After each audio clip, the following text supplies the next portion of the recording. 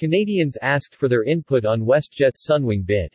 On April 8, 2022, WestJet Airlines Limited and Sunwing Travel Group notified the Minister of Transport that WestJet proposes to acquire Sunwing Vacations and Sunwing Airlines.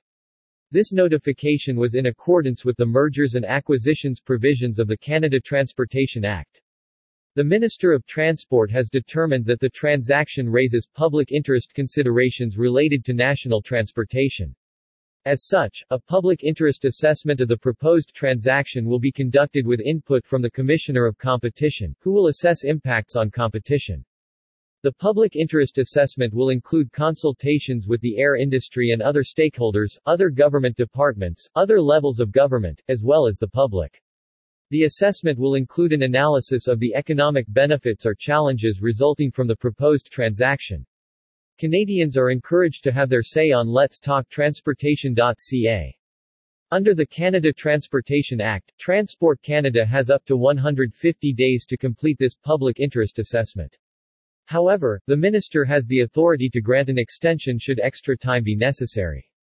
Considering the size and scope of the proposed transaction, an extra 50 days has been granted to both Transport Canada and the Commissioner of Competition, to ensure sufficient time for thorough analysis and assessment. The department now has up to 200 days, until December 5, 2022, to complete the public interest assessment and provide it to the Minister.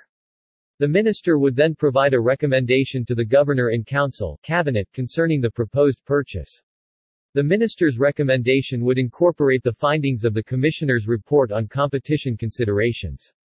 There is no legislated timeline for the Minister to make his recommendation or for the Governor-in-Council to make a final decision.